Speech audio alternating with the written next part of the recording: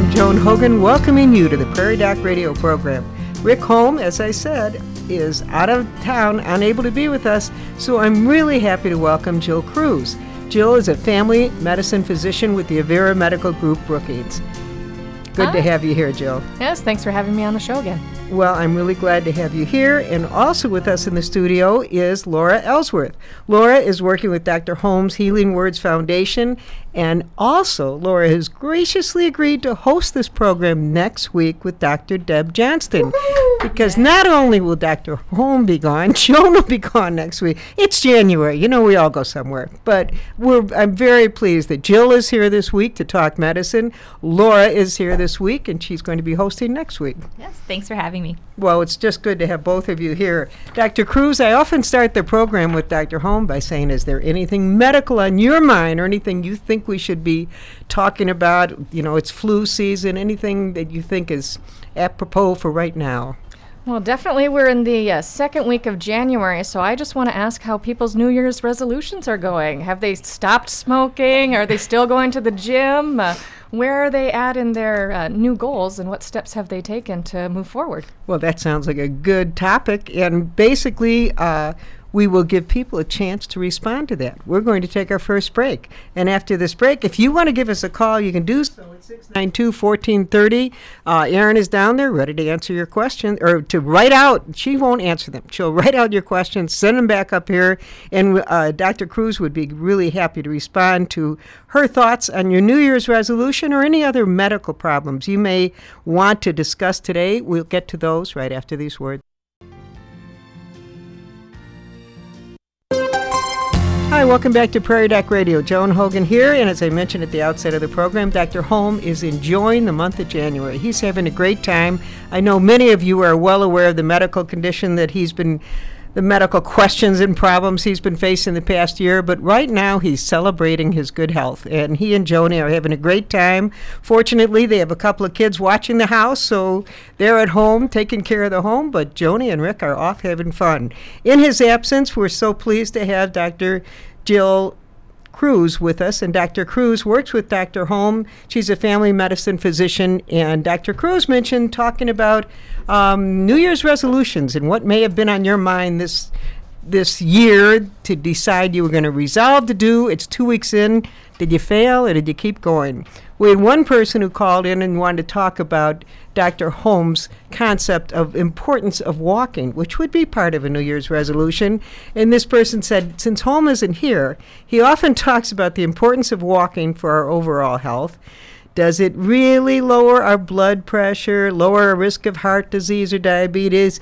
How does it work? Is he right? Is it really true? It's up to you, Jill, to back up Dr. Holm. What do you think?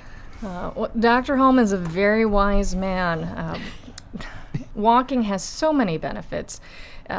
When you're talking about lowering risk for heart disease, blood pressure, it's all about managing weight. It's about managing your health. Joints are move it or lose it. If you sit long, things kind of rust up and get tight. The more you move with exercise, the better. And actually, walking is good because it's a weight-bearing exercise. So when you're literally pounding the pavement, all of that stress on the bones strengthens them. So bones get stronger by making them work harder. So walking actually strengthens bones. It helps reduce the risk of osteoporosis, reduce the risk of breaking bones when you fall. And it's a wonderful thing.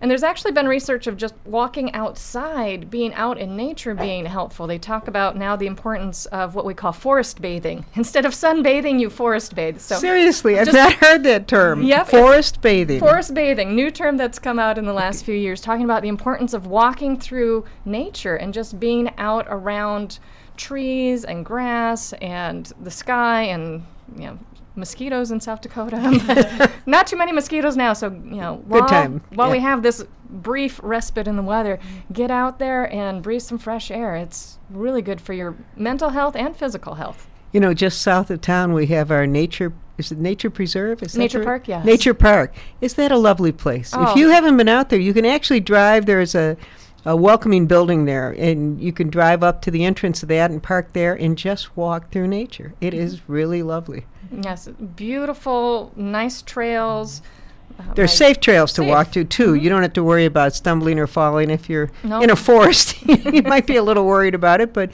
there is treed area, and, of course, there's a couple of ponds there. Yeah. I haven't been out there in the winter. You've got me thinking maybe this afternoon. Yeah. Tomorrow's not going to be the day, is it? It's supposed to. The weather's supposed to really turn on us late tonight. So today might be the last day to check out a nature park, and it's just south of town. Great idea. You know, you mentioned how helpful walking can be for your bones, but he's also mentioned blood pressure. How does walking help blood pressure? I don't get that. So walking is part of exercise and just getting the heart rate up, moving, and losing weight. All of those things help lower your blood pressure. So blood pressure is all related to many different things, but one of it is how well your blood vessels can relax and expand. And all of that is kind of changing the diameter of the blood vessels. So with good exercise, you can really help stretch those muscles, so to speak, of the blood vessels and help. So that's how it helps. Yep, so wider tubes have less pressure in them. So think about it. Bigger hose, big fire hose can handle more pressure than a tiny one. So if you can get things to kind of stretch and expand with...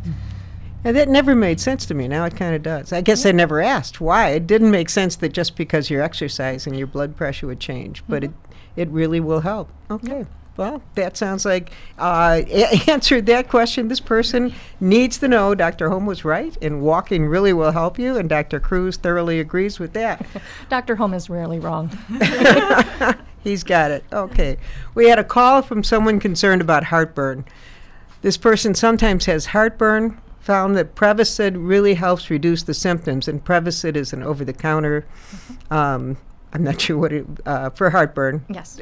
And now this person has read that it may increase her chance of stroke. Do you know anything about that?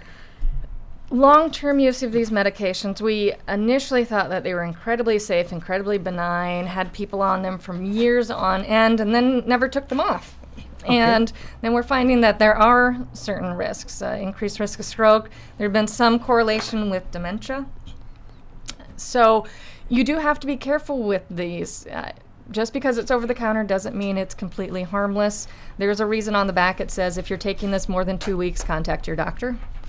So there are other options besides the proton pump inhibitors. And again, we go back to lifestyle modification. So watching while you eat, cutting back on caffeine, cutting back on spicy food or really acidic foods, elevating the head of the bed, not eating within an hour or two before going to bed and laying down. So there's a lot of things that we can do besides medications to help. And they're meant to be used for a short period of time, but not indefinitely. So try it. If it works, great.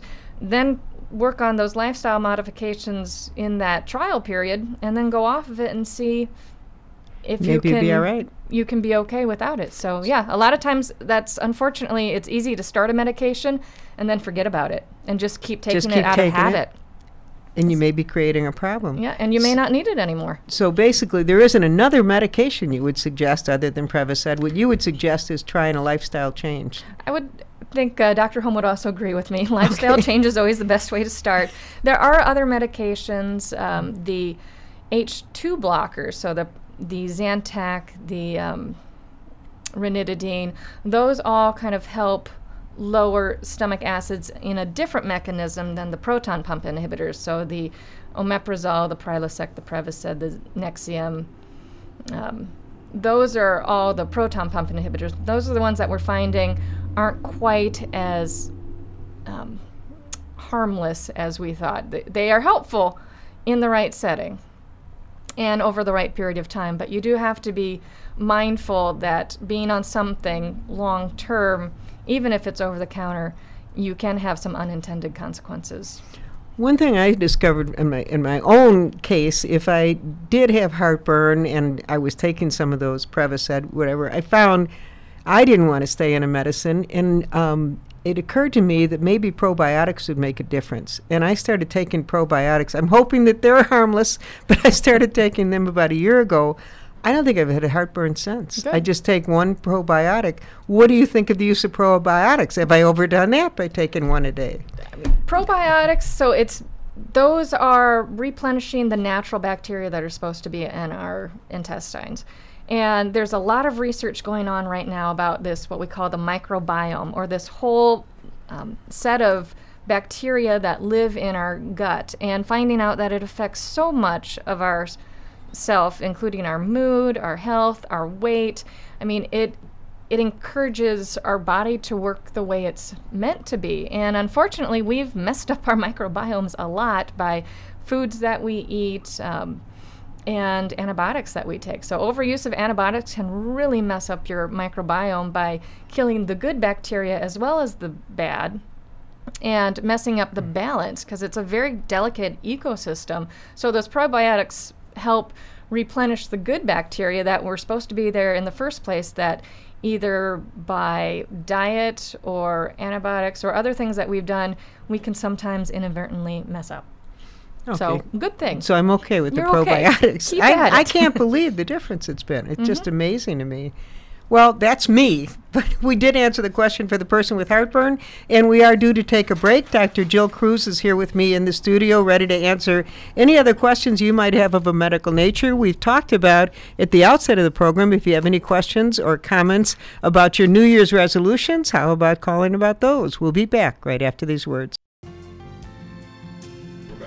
Hi, welcome back to Prairie Doc Radio. Dr. Jill Kruse is here in the studio with me, and we're ready to discuss anything that might make you healthier in the new year. If you made a resolution 2 weeks ago and didn't quite hang in, maybe we can get you back on it. Jill mentioned in the break the 10,000 steps, and I've heard a lot about that, and if people got those Fitbits and they're all thinking if they do 10,000 steps a day, what do you think of that program? 10,000 steps is a wonderful, it gives you a concrete goal of knowing what you're shooting for.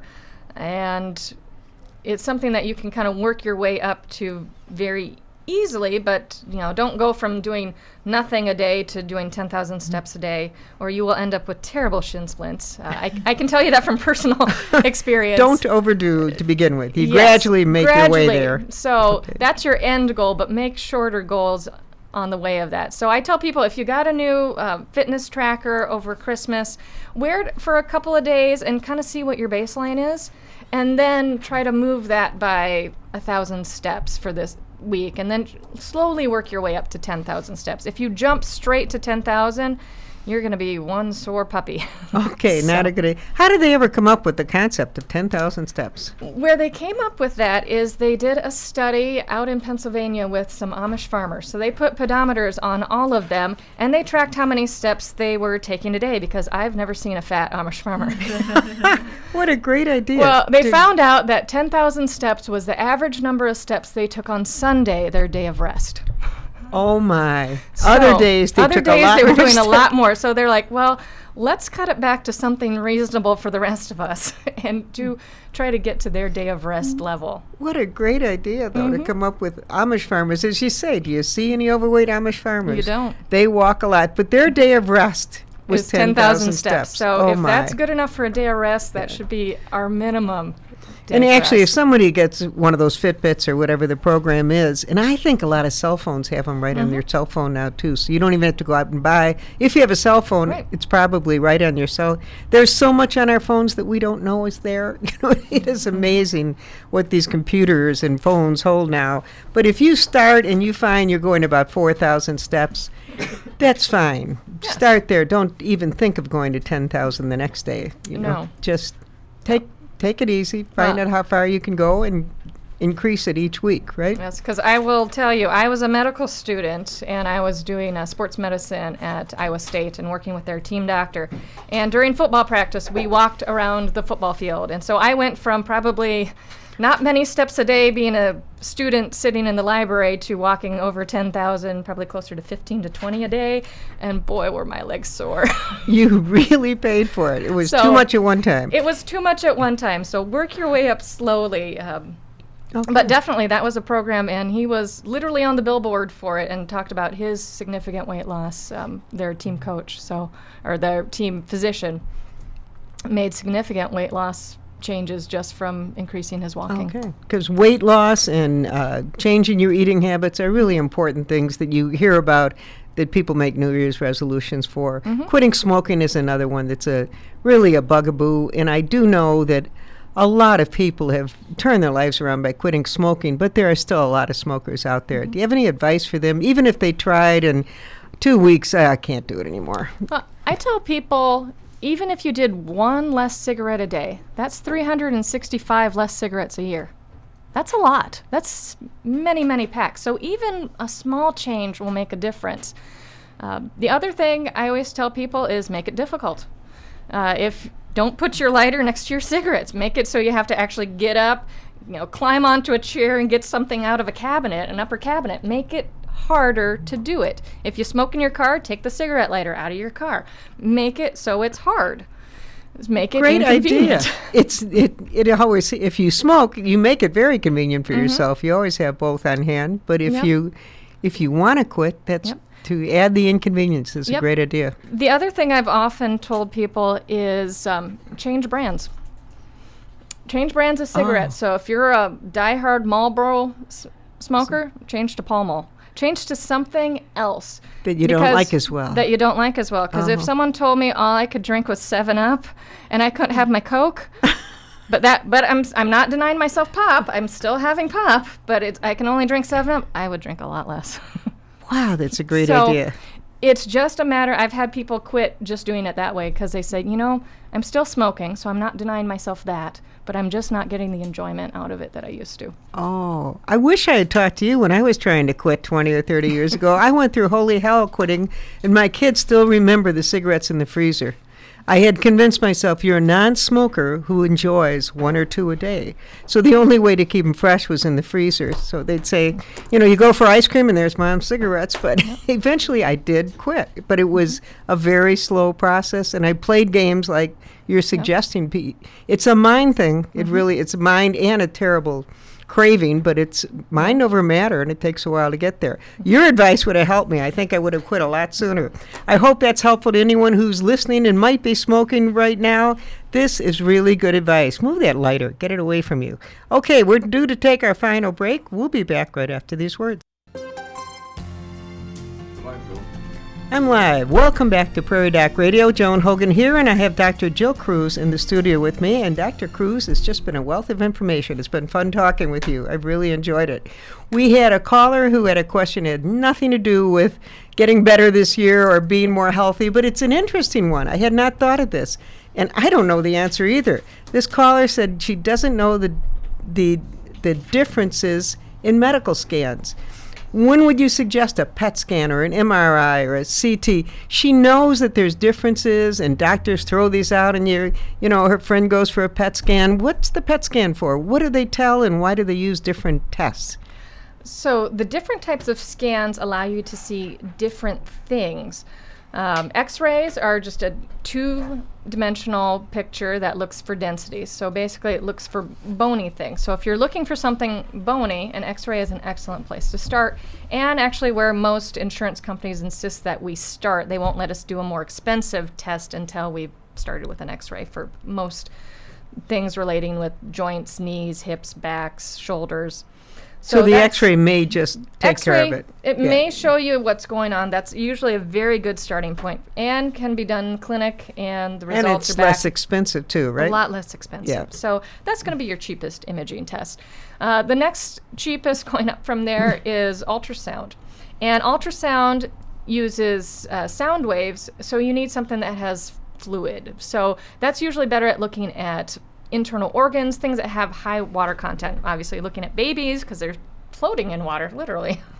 And then looking at things to see if they're solid masses or soft masses. Is it a fluid-filled cyst? Is it a solid tumor? An ultrasound would be able to tell us something like that. We use ultrasounds to look at kidneys, gallbladders, appendix, ovaries. So we use that looking mainly at organs. CT scans are using radiation to look at a 3-dimensional model now. And you can basically scan almost anything with a CT. But most common is brain, so looking for like masses, tumors, bleeding on the brain, head injuries, sinus infections. And what does CT stand for? So what is it? Computer-aided tomography. Okay, so it is looking at How do you explain it that it'd be different from it can see a lot? It's basically a three-dimensional X-ray. Three-dimensional. A three-dimensional. That's a good description. It's kind of the three-dimensional best way to X-ray that can see soft tissue and bony structures. So a CAT scan's kind of that step up from the X-ray, so you can see where things are in space. Okay. The next one is an MRI, so that's magnetic resonance imagery, and that one there's no radiation with. And it's where you go into the tube, it makes loud clicking noises. Right. If you're claustrophobic, it kind of bothers you. It. Yeah, yes. Right. Although there are open MRIs down in Sioux Falls where you don't. You're not enclosed. No. Okay. So there are options for those who are claustrophobic. Now, these are really good at looking at ligaments. So we use them a lot when we're looking at back issues and looking at knees to see if there's breaks in tendons, ligaments, also looking at nerves, so what's coming out of the spinal cord. So on X-ray, I can see where your vertebrae are, but I can't see the spinal cord or the discs. An MRI will show me a beautiful view of the nerves and the discs in between those vertebrae. So it's, again, looking more soft tissue or things that have a lot of water content to them, like nerves or discs. So PET scans are used mainly for tracking with cancers. And with a PET scan, they give you an injection of sugar, and there's nothing a cancer cell loves more than sugar. So what it does is they give you this injection of a traced sugar molecule, and then after a period of time, they will scan you again, and they look and see where that sugar is concentrated. And it'll be near the cancer. And it'll be near the cancer, because the cancer sucks up sugar like candy, because it's so rapidly replicating, it needs lots of energy to keep doing that. So when we look at that, we look at places where we're expecting there to be lots of sugar uptake. So the PET scan kind of helps us pinpoint if there's something abnormal cancer-wise. So they're used more for monitoring new cancers and following people who have had cancer to make sure there's not a reoccurrence. Okay. Because sometimes you hear, oh, I got this scan or that scan, and you think, are they just throwing them in there for the fun of it?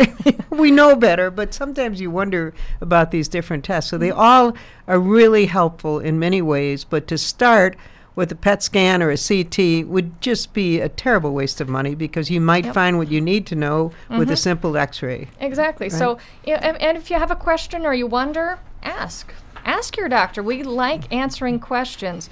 Having someone come in and demand, I need an MRI. Well, why do you think that? So I would rather sit down and explain to you, this is what steps we're going to take and why, rather than feeling like we have to fight. I don't want to fight with you. I want to explain why I'm choosing what I'm choosing. And if you have questions, I would love to let you know, rather than having that boxing match with someone that insists that because they read something on the internet or they talked to a friend whose case may be completely different. We doctors follow guidelines, but we also try to individualize to each patient, and what your friend have may be completely different than what you have. And even the same disease in different stages may have different things that are appropriate. So you and your doctor have to be a team, and we individualize your care to you, not to your friend. I'm not taking care of your friends or what they had. I'm taking care of you. So if what I'm doing doesn't seem like it makes sense to you, ask.